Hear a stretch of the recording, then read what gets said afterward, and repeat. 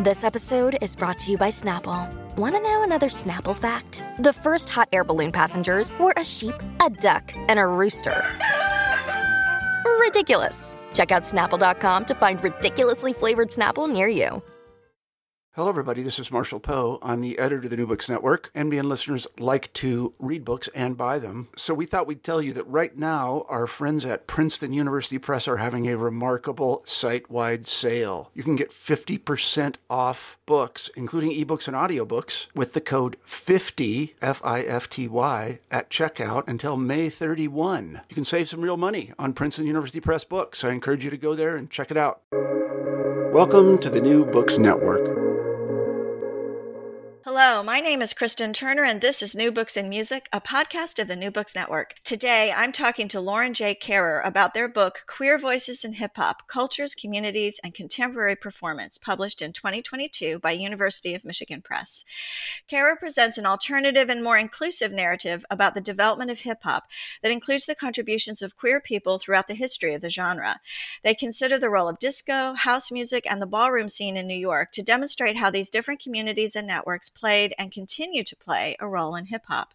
Kehrer also explores bounce, a regional form of hip-hop with deep roots in New Orleans and its queer communities that has recently broken out into the national circulation.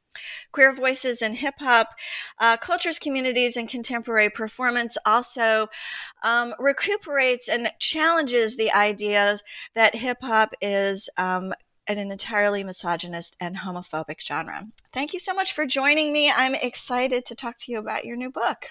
Thank you so much for inviting me. I'm excited as well. So how did you come to this topic? So years ago, I won't say how many, when I was thinking about going into a more academic-oriented path from a performance path, I started doing field work at the now defunct Michigan Women's Music Festival.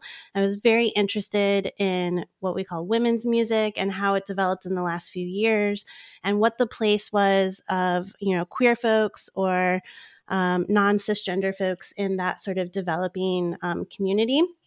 And one of the things that really struck me when I was there, and this is like in the early 2000s, is that by that point, there were already dedicated day stages at this festival dedicated just to rap and hip hop performers. So the first time I encountered this, I was really surprised because, one of the narratives that had always been told to me is, hip hop is misogynistic, it's homophobic, it's not a safe sort of genre for queer folks. And of course, that's, as I realized, really not only not true, but that there are whole sort of pockets of queer communities and queer hip hop communities. So when I finished that project, I kind of returned to this idea of hip hop because it's really become such a prevalent genre, sound, it's influenced, most pop music that we hear on the radio in the US. It's become global. And we really have not had a lot of conversations about the role of queer communities as listeners and as performers in that genre. And so that's what I sort of set out to explore is, how are these things connected? How are queer performers expressing themselves in distinctly queer types of ways? And how do things like race and gender intersect with all of these issues? So let's start right at where sort of you ended in that answer. Rap does have this reputation for misogyny and homophobia. What did you find that challenges that and undermines that reputation? Well, I think that this has been a conversation among scholars and hip hop practitioners and fans since the genre's beginnings. And I don't want to say that there's never instances of homophobia or misogyny in the genre, right? Certainly, there's plenty of mainstream examples we could point to. But I think when we overemphasize that, it does a couple of things. One is it sort of erases queer practitioners, queer fans, it erases them from the conversation, right? We're basically saying queer people are not here. And that's simply not true. So part of my project was to sort of recover that and assert queerness really not just at the margins, but central in both a contemporary and historical perspective, right? The other thing that we do when we insist on hip hop's misogyny and homophobia is because hip hop is one of the few genres that continues to be strongly associated with Black performers and Black fans, is we're sort of overemphasizing and pathologizing homophobia and misogyny within those communities. So this was something I also want to be really cognizant of, is we often frame hip hop as a Black music genre as inherently more homophobic and more harmful than other genres. And what are the implications of that, right? So I wanted to kind of recover this idea that there are Black queer practitioners. There's, building on, for example, Joan Morgan's notion of hip hop feminism and how that has expanded in the last 20 years or so, thinking about how we can extend that to queerness as well, right? There are places within hip hop for everyone, but there's also active resistance against those narratives within hip hop as well. So I sort of saw, as I was reading your book, there were some chapters that really dug down into particular communities, particular types of music. But then overarching that was this kind of larger narrative where, at least that I was reading, where you were showing how those genres and hip hop itself has roots in the history of queer communities and the acceptance of queerness and queer sort of, gender nonconforming presentations and that sort of stuff in working class and Black communities in the earlier 20th century, in music and sort of in kind of social culture in general. So maybe we can kind of tease those out a little bit. And I'd love to start with first that more historical look at the resonances and connections between those early 20th century communities and sort of acceptance of gender and sexuality non-conforming, I guess, is one way to talk about it in queer communities in early 20th century, and then what you see those resonances are with hip hop. Yeah. So interestingly, in this project, I kind of worked backwards. So I'm primarily interested in more contemporary artists and music. But one of the things I was finding is, especially for artists who exist in, who are working within cities and geographical regions that have strong connections to ballroom culture, right, which is a kind of focal point for Black and Latinx queer communities that originated in New York City, especially in the 1970s, but grew in the 80s, 90s, and through today. I was finding that some of those artists, because they're also connected to those communities, were engaging with different aspects of that culture in their hip hop music. And they were doing that in a way that really clearly articulated a Black queer identity within rap, right? And so, that led me to go, okay, well, like, where does this start, right? Can we go backwards? And what I was kind of thinking about was, at the same time, because we have these prevalent narratives about hip hop's homophobia, I was wondering, where did that start, right? Like, was that at the beginning? Did it happen somewhere along the way? And it's kind of hard to pinpoint, because one of the challenges of doing a historical project focused on queer identities is a lot of times the experiences of those communities are not, they're not well documented, or they're, especially in the case of Black queer communities, not, like, our language for these things change, right? And so sometimes it's hard to know exactly what you're looking for unless you have a particular connection. You can talk to people face to face. So, I was kind of working backwards and thinking about, okay, well, what's happening as hip hop's originating, right? In the 1970s, you have this sort of post-Stonewall moment where queer folks are experiencing increasingly pushing back against, oppression, against a legal system, pushing back against sort of social expectations of heterosexuality. And of course, music is a very important part of how these communities are coming together.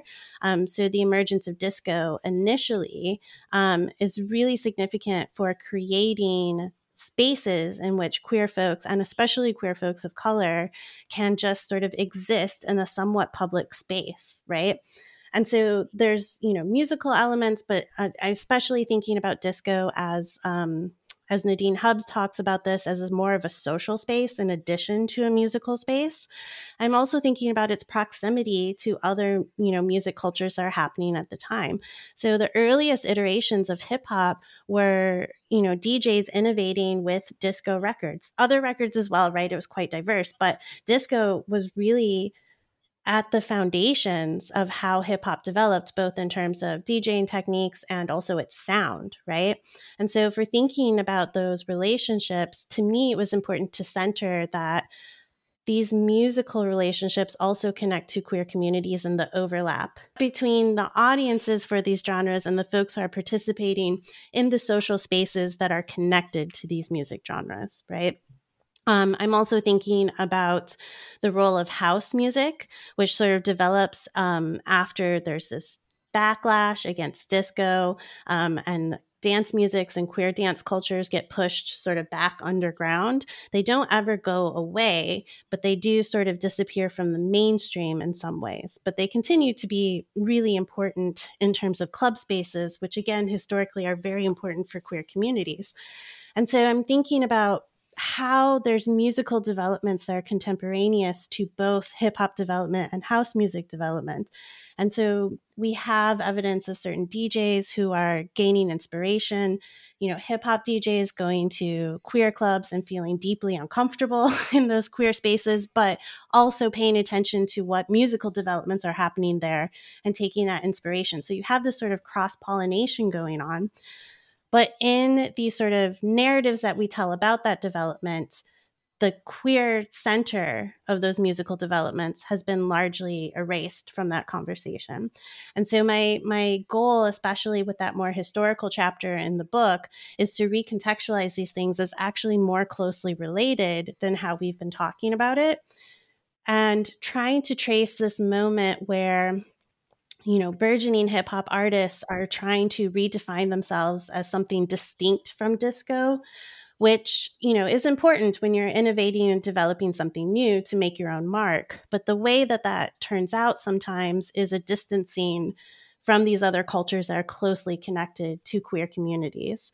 And so I don't think that hip hop is inherently homophobic, but I do think there are some hip hop practitioners who have intentionally distanced themselves from queerness.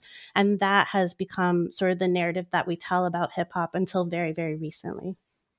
So you mentioned in your last answer sort of different pockets or different kinds of genres and communities that were important to that development that you were trying to bring into this narrative of hip hop. So there's house, there's disco, and there's ballroom. Maybe we could start with house. Can you talk about that a little more?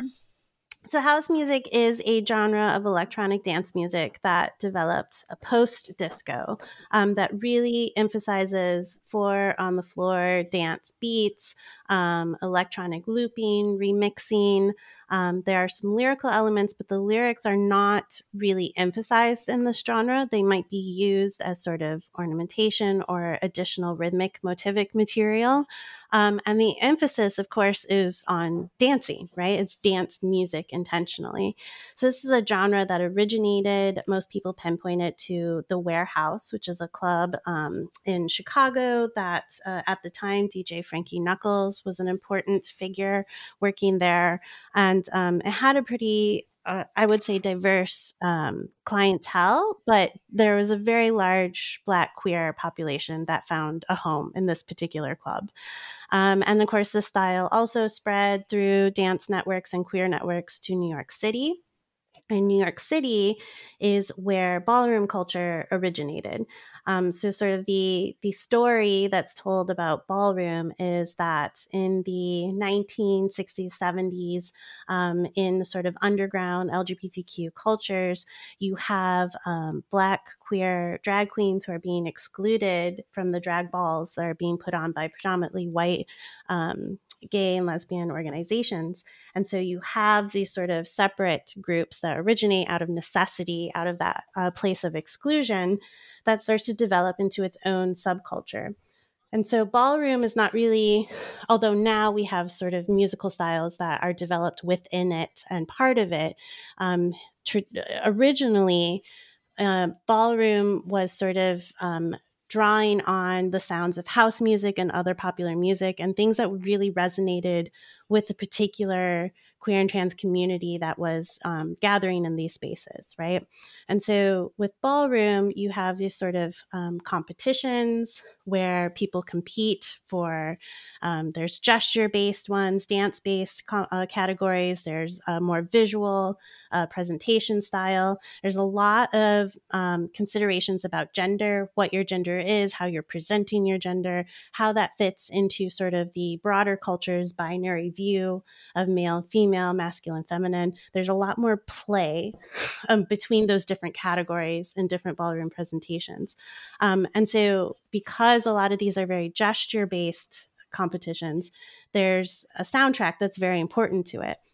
And so as the categories sort of evolved and codified, the soundtrack has also kind of codified in many ways because you want certain tempos or certain sounds to reflect the gestures that are expected, in the moment of competition. And so to take it back to hip hop, if I can, there are ways in which a number of queer artists, not all queer artists, but a number of queer artists who have connections to this subculture, use some of these sounds and other aesthetics, visuals, especially if we're talking about music videos, for example, but also sonic references too. They might include a sample that's often used either in house music or in ballroom competitions or both, right? Or even just the style, right? Like I think the rapper Azealia Banks is really well known for incorporating the style of house music and ballroom house music into her own hip hop, just as she sort of lyrically references that subculture as well. What about disco? Yeah, so disco, again, I mean, if you want to talk about how it originated, it was more of a space and a sort of social context. As the music sort of starts to standardize, there's sort of a shared tempo that emerges. And this is important because, again, the impetus is for dancing, right? So you want to keep people moving on the floor as seamlessly as possible. And so you start to see a sort of a standardized tempo so that it's easier for DJs to move from one track to the other. So there's no interruption for the dancers. And that's a technique that, of course, carries over into house music as well. The thing with disco is that at one point in the 70s, it becomes so mainstream that it loses a lot of that, a lot of the sort of queer sociality that was attached to it very early on. By the time you get films like Saturday Night Live, the visual images of what we think of disco has become very white, very heterosexualized. And then, of course, the backlash against it comes from this very white male sort of anxieties about, is the sort of soundtrack of our culture something that privileges Black listening practices, queer folks, women, Black women in particular, if we think about who the main stars of disco were at that time. And so there's a lot of sort of intersections between race and gender and sexuality and the anxieties around that at the time that really influence how the genre develops and then sort of how it gets sort of pushed back into this underground space by the end of the 1970s. One of the things that's really striking me both about your book and now your answers is that a lot of times when there's a history of a commercial form of music like hip hop, it's really centered around different producers and different record companies and, this sort of very capitalist sort of way of looking at things, a business oriented way. But you are really privileging particular scenes, particular clubs, particular places where music is being made. And is that a function of the fact that that is where queer people can find comfort and find community? Or is there another reason that that is a more important place to tell this history than in sort of this more capitalistic, record executive, record company kind of history? Well, I think it's a combination of factors. I think, on one level, it's because when I started this project, we didn't really have any mainstream openly queer artists like we do now. And so it was partly out of necessity to look at more localized scenes, right? When I started working on New Orleans Bounce, it was sort of before mainstream national artists started picking up on aspects of that and incorporating that into what we might hear on the radio now, right? It was pre-Beyonce formation, pre-Drake engaging with that style. So it was partly out of necessity for that reason. But I do think that historically, there's a way in which pockets of queer communities form and chosen families are formed and kinship networks are formed. And the way that that connects to musical expressions is also something that I'm very interested in and tease out in a couple of different chapters within the book. I think at the same time, if we think about the history of hip hop and how it continues, hip hop is also very much about place and space and that context of where an artist is from, what their sort of, what their city is, what their neighborhood is, what their region is. That continues to be very important in the genre, even when we're talking about mainstream artists. So I think, again, just the overlap of what is significant when we're talking about queer histories and queer communities, and how do those overlap with rap history? The importance of geographical place is one of those places of overlap, I think. Well, you just mentioned Bounce, and that was a great segue for us to talk about Bounce a little more. Can you just define Bounce and talk about that scene in New Orleans? Sure. So bounce music is a dance-centric style of hip hop that is local to New Orleans. It started in the late 1980s when local artists started to do tracks that sampled heavily a tune by the New York City-based Showboys called Drag Rap. Drag referring to the television show of the 1960s, Dragnet, not the act of, dressing and performing in drag. And so that track and some of the samples from it really became the backbone of how bounce initially developed and continues to be significant today. But it was something that was super local for a really long time. It was local partly because of the sound was just really distinctive to that space. There was a lot of influence from other sort of rhythmic approaches of music traditions in that city, like the brass bands, for example.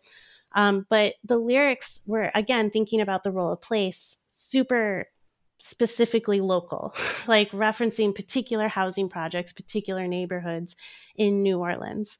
In the sort of 1990s, when you start to get some artists from New Orleans who are making sort of national inroads, like Lil Wayne, for example, because these artists had sort of national ambitions, a lot of them focused less as their career developed on that sort of distinctive bounce sound, which really appealed very locally to engaging with a more sort of nationalized sound so that they could reach a broader audience.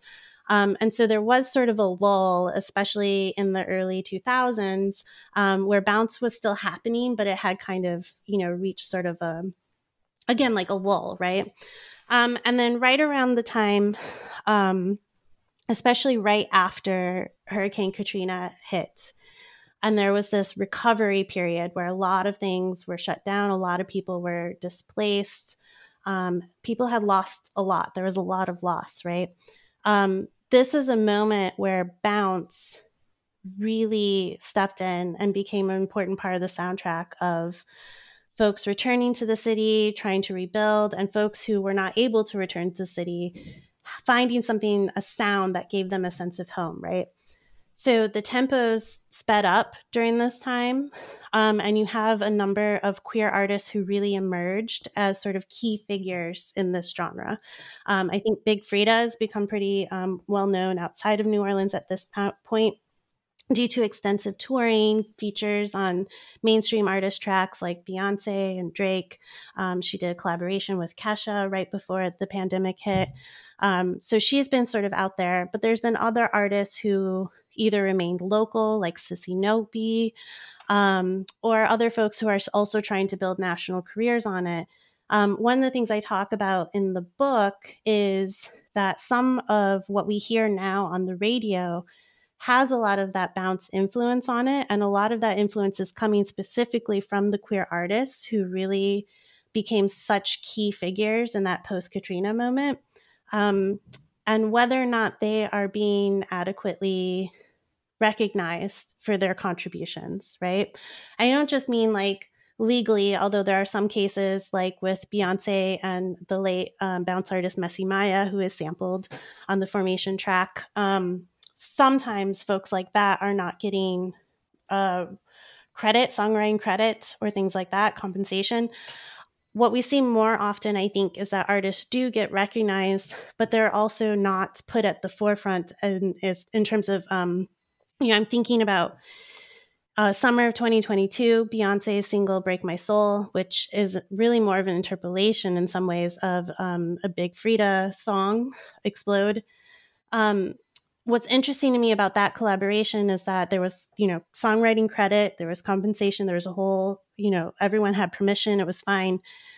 But the way that it's framed, Big Freedia is not listed as a featured artist, for example, right? Because it's a sample. It's not something that Big Freedia recorded specifically for that track. So because it's a sample, she was given songwriting credit, but wasn't listed as a featured artist, even though her voice is so prominent on that track, right?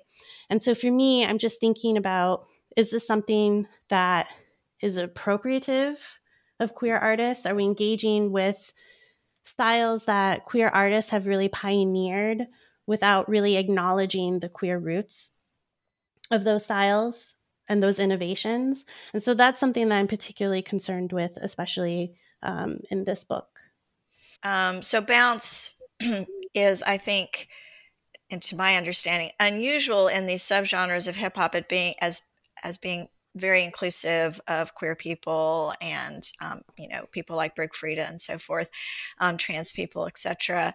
But that would seem to collide or at least complicate the way that hip hop thinks about authenticity, where authenticity is such an important value of hip hop, but it's an authenticity, as you point out, that has pretty strict parameters about what it means to be authentic. And one would think someone like Big Freedia, for instance, doesn't really fit that mold of authenticity. Can you talk a little bit about that sort of complication or really challenge that happens in hip hop when we talk about authenticity?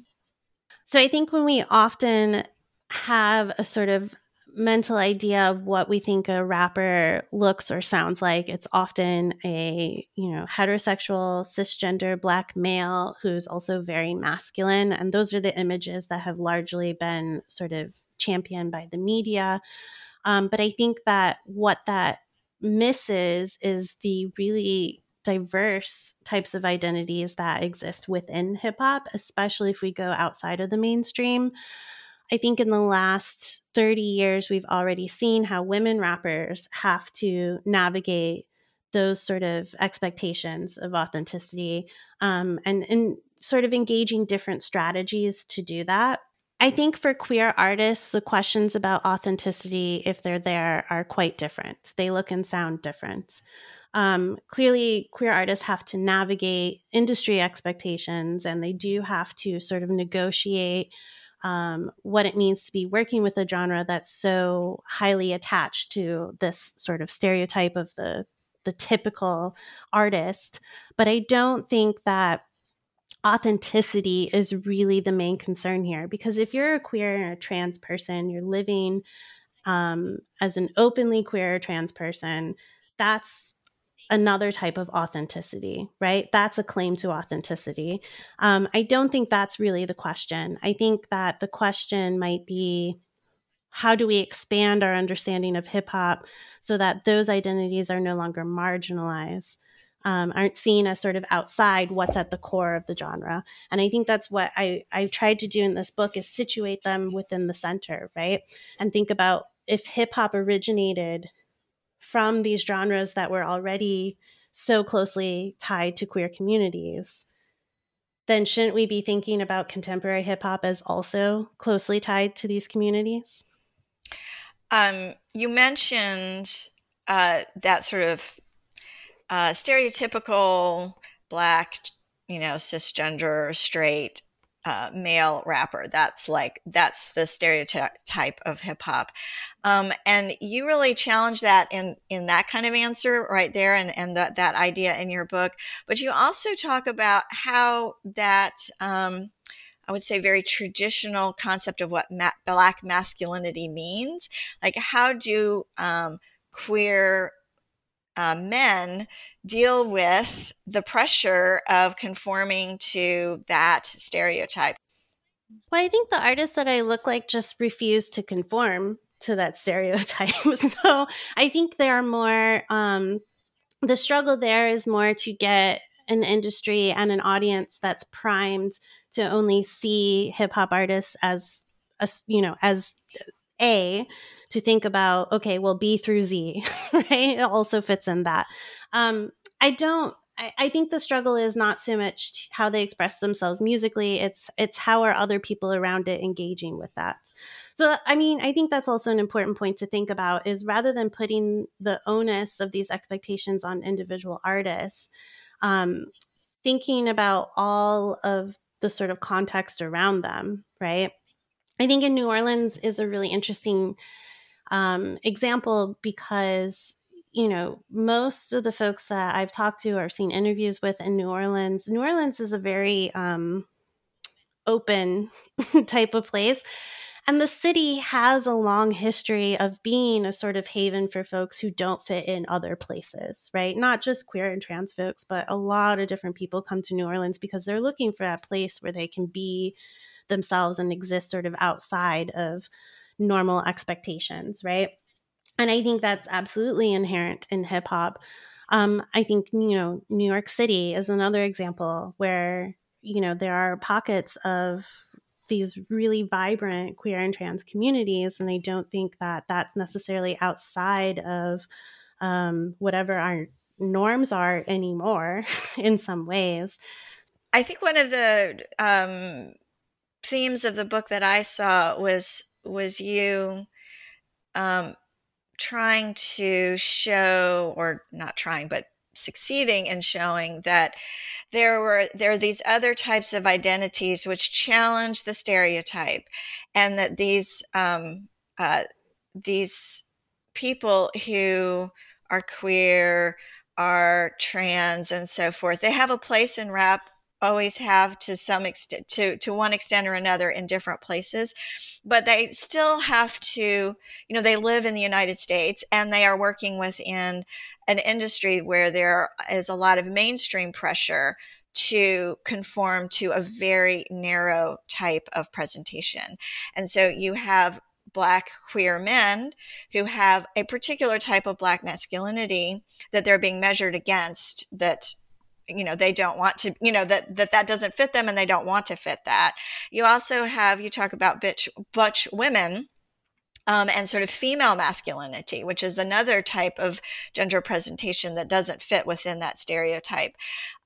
So what, maybe we can think of it in a bigger sense, because I think you are really sort of zooming out and talking about, in your answers, about the ways in which we can't forget these queer communities exist, and they're vibrant and they're there, and just and that only looking at sort of very mainstream hip hop misses the point, it seems like. Is that sort of what you're trying to talk about? So I think for me, when I say that these artists are challenging our sort of expectations, I think I want to say that in a way that doesn't put the onus on individual artists to do that, but it does put the onus on the industry and on audiences, on fans to sort of reorient ourselves, right? Reorient ourselves so that we can understand that these artists are just as central as those that might be more stereotypically, you know, fit the sort of mold of expectation, I guess. I do think, though, that there are sort of subtle ways that we continue to compare different artists to that sort of expectation. So As you mentioned in the book, I talk about a couple examples of butch queer Black women whose gender presentation actually is very much aligned with what our sort of stereotypical idea is, except for the fact that they're queer and they're women, right? So there's a way also in which those artists have not been talked about in the media as sort of important figures for breaking down barriers for queer artists in the genre in the way that queer men have, right? When Lil Nas X comes out as queer, he is hailed as the sort of quote unquote messiah of hip hop, right? That he's going to make hip hop this new queer inclusive space, right? I think Lil Nas X is super important and it's super exciting that he came out and we can see how like queerness in his work, especially since that moment. And that's really important. And I love that we have that in the mainstream now, but I don't want us to forget that he comes from this longer lineage and this longer sort of context of artists, Black queer artists in hip hop and in other genres. And so he's not really an anomaly. It's an anomalous how popular and commercially successful he's been, perhaps. But I don't want to situate him as something that's brand new, that's never happened before, because that's sort of missing the point, I think. And actually, that reminds me of another concept that you talk about. And Little Nas, perhaps as an example of this, is this hyper visibility / invisibility thing. And maybe you could weave that concept into your conversation. Sure. So I think one of the sort of dangers in talking about queer artists as queer artists is to like overemphasize their queerness and lose track of all the other things that they are. And I don't want to fall into a trap of essentializing these artists as, you know, quote unquote queer rappers.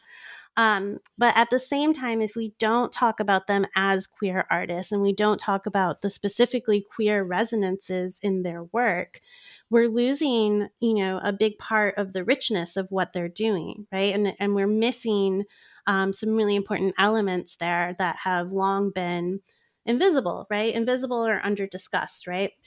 And so I think that is sort of the tricky paradox that we have to engage with is how do we make sure that we're talking about queerness in hip hop and queer artists and highlighting that, but not, you know, overemphasizing queerness as the key point of interest and not collapsing all of these artists who have very diverse styles, very different approaches and musical styles, and collapsing them into, you know, one category simply because of their sexuality. I think especially when I use this paradox to talk about Black queer masculine presenting women, this is also something that that can be problematic for them because if they don't talk about themselves as queer artists, they run the risk of people presuming that they're heterosexual because that's still considered the default in our cultures, right? But if they do talk about it, then they open themselves up to targeted harassment beyond just being women, right? They open themselves up to homophobic comments from their peers or from fans, right? And so this is really tricky. How do we navigate this? How do artists navigate this? How do we navigate it as fans? My hope is that as we continue to have these conversations, we'll be able to talk about queerness of these artists and in their work without having to highlight it in a way that detracts from the other aspects of what they're doing, that it will be, I hesitate to use the word normalized, but it'll be something that's so widely acknowledged that we won't have to draw so much attention to it. I just don't think that we're at that point yet.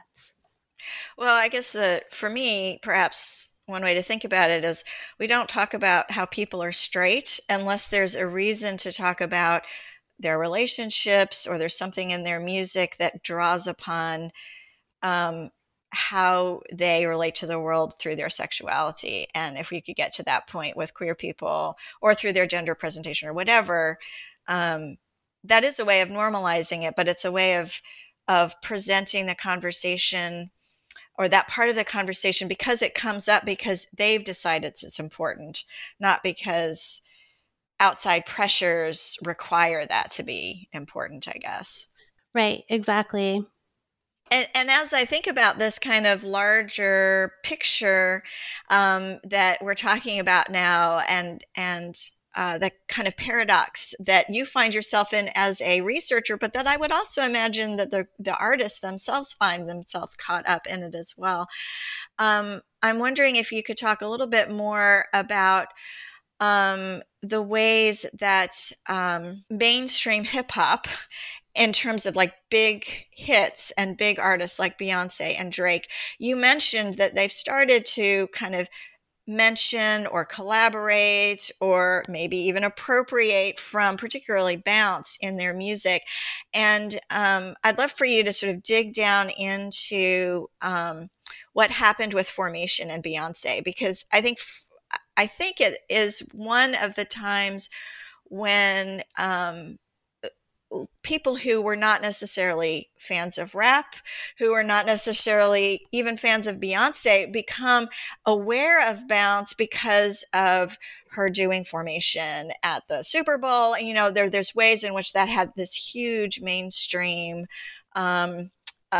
circulation outside of even the circulation of particular genres, and maybe even outside of Beyonce's normal circulation because of the Super Bowl. So can you talk a little bit about that example? Yeah, sure. So Formation, which I love, by the way. Yeah, I do too, actually. I love that song. Who doesn't? It's an amazing track. And it was sort of a surprise release in advance of her second visual album, Lemonade. And she released it, and then a few days later performed it on the halftime show at the Super Bowl in a very in a sort of aesthetic that was both reminiscent of Michael Jackson's performance, but also had a lot of allusions to like Black Panther aesthetics and things like that. And so a lot of people, when the song came out, read it as one of her most overtly politicized songs to date up to that point, right? The song came out at the same time as the video, and again was part of this visual album project. So I think it's useful for us to think about both the sonic and the visual elements that go into this work, right? The work in its entirety. And so sonically, it samples some vocals from two New Orleans bounce artists. The first is Big Freedia, and the second is an artist named Messy Maya, who is now deceased, but was well known as a sort of comedian who had some YouTube videos that were very popular, both gender nonconforming Black queer performers, right? So in the case of Big Freedia, there was songwriting credits. She was properly credited, acknowledged as appearing on the track. Big Freedia, I think, performed in the song with Beyonce at the New Orleans stop of the Formation tour. So there was some live incorporation of performance with her built into that. Messy Maya's contributions weren't acknowledged initially, though. There was no, and if you're not familiar with either of those artists, it's possible that they sound like the same person because they both have a very similar, accents, very particular New Orleans type of accent and delivery style. And so I think a lot of folks who didn't know much about New Orleans assumed that these were both samples from Big Freedia, right? And so Messy Maya's estate actually sued Beyonce for songwriting credit for Maya. And that lawsuit was settled out of court, I believe. But I think the impact of that we see on her latest album, on Renaissance, because she samples so many artists, but part of the sort of promotion around that album was, look how many songwriters are on this album, right? Everyone from like Grace Jones, again, Big Freedia, Robin S., all of these folks. So I think that, and then there was also, a way in which we can talk about the visuals of Formation also engaging in similar sort of problematics, which is it used footage from a documentary short about New Orleans Bounce called That Beat.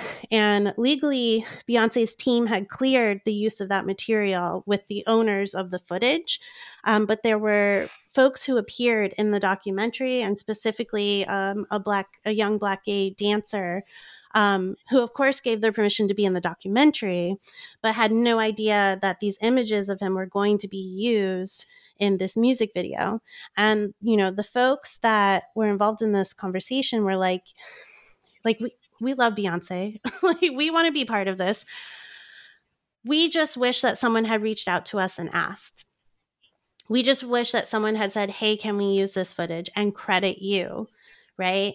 And so there's that sort of engagement where we see influence of queer cultures and Black queer culture specifically, but the concern is when you take it out of that context, for audiences who don't know, they don't know. They don't know the historical roots of that. And the fact that a lot of these art forms are coming out of sort of necessary mechanisms for survival, right? Finding ways to make culture to thrive in an environment that may be hostile to you, which is not always the case, but for a lot of queer and trans folks, that is the case. I think that's a pretty big erasure, and I think that's something to be concerned about. And so, most people are very excited to see Beyonce acknowledging, as she does a better job of on Renaissance, acknowledging a lot of the Black queer influences in her work.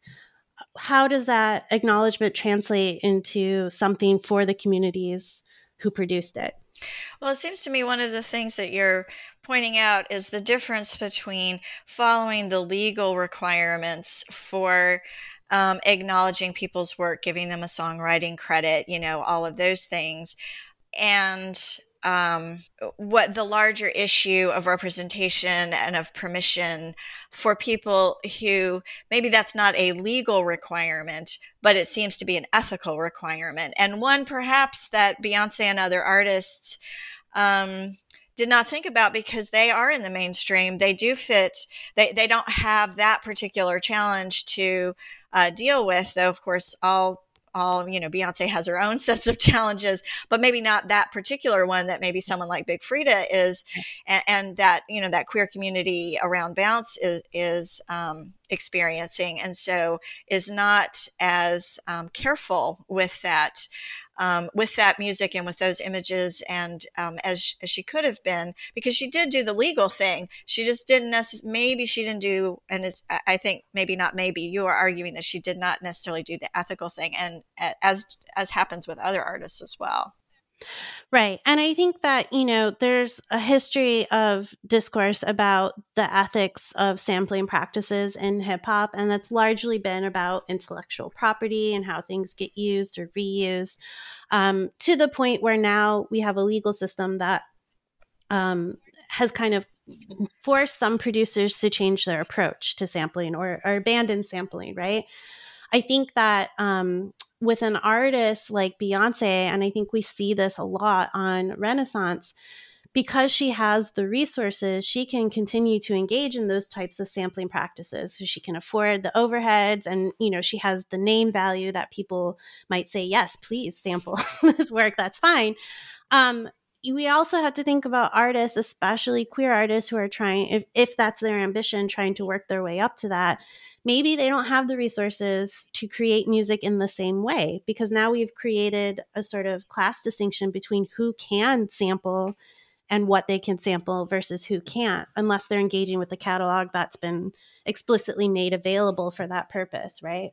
That's a little outside the scope of the book, but I think that in terms of like which artists are being sampled and credited and how, when we think about those ethical concerns, we have to think about sort of the identities and circumstances of the artists that are involved. And I think that this is particularly fraught for queer artists because of those reasons that I just outlined.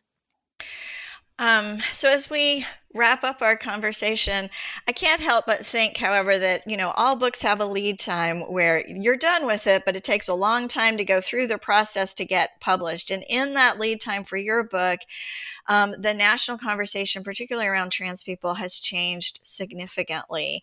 And I think has gone from what I perceived anyway as more accepting of trans people, trans children, or, giving gender affirming care and all of that, to states that are have tried and are succeeding in criminalizing medical care for trans people and have created an entire national conversation that demonizes trans folks.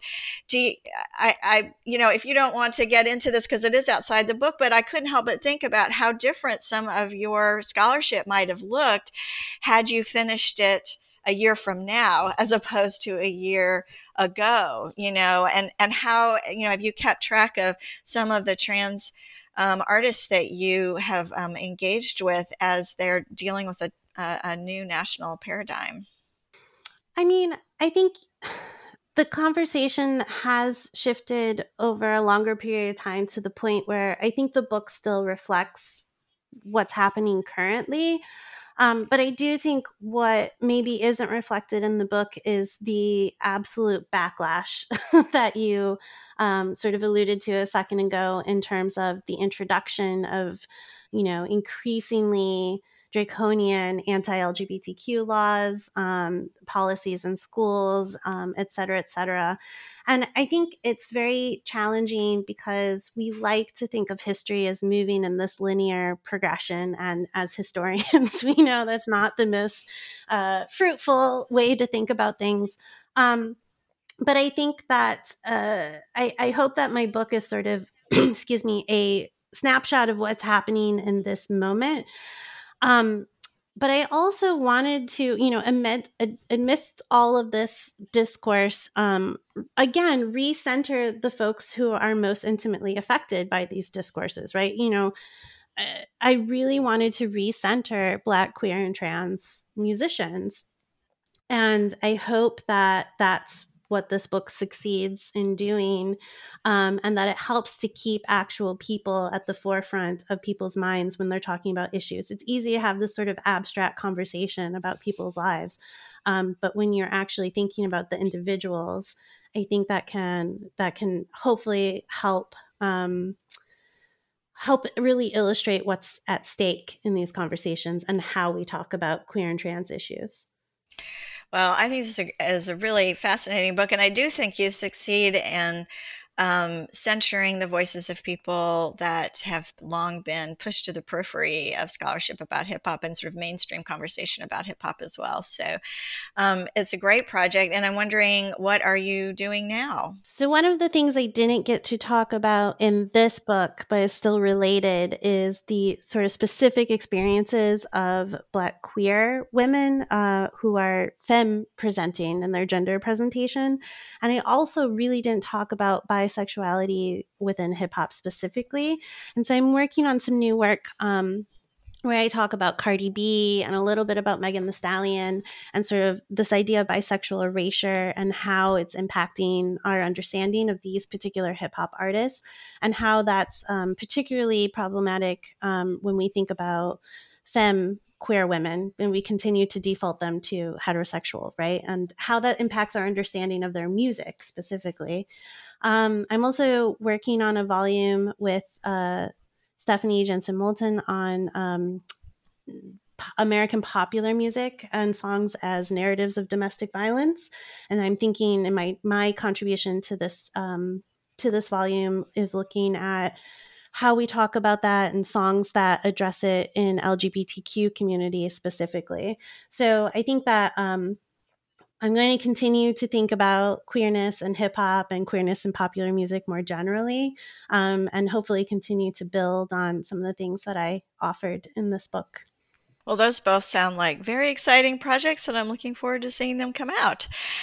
So my name is Kristen Turner, and this is New Books in Music, a podcast of the New Books Network. And I've been talking to Lauren Karer about queer voices in hip hop cultures, communities, and contemporary performance. Thank you so much, Lauren, for joining me today. Thanks so much for having me.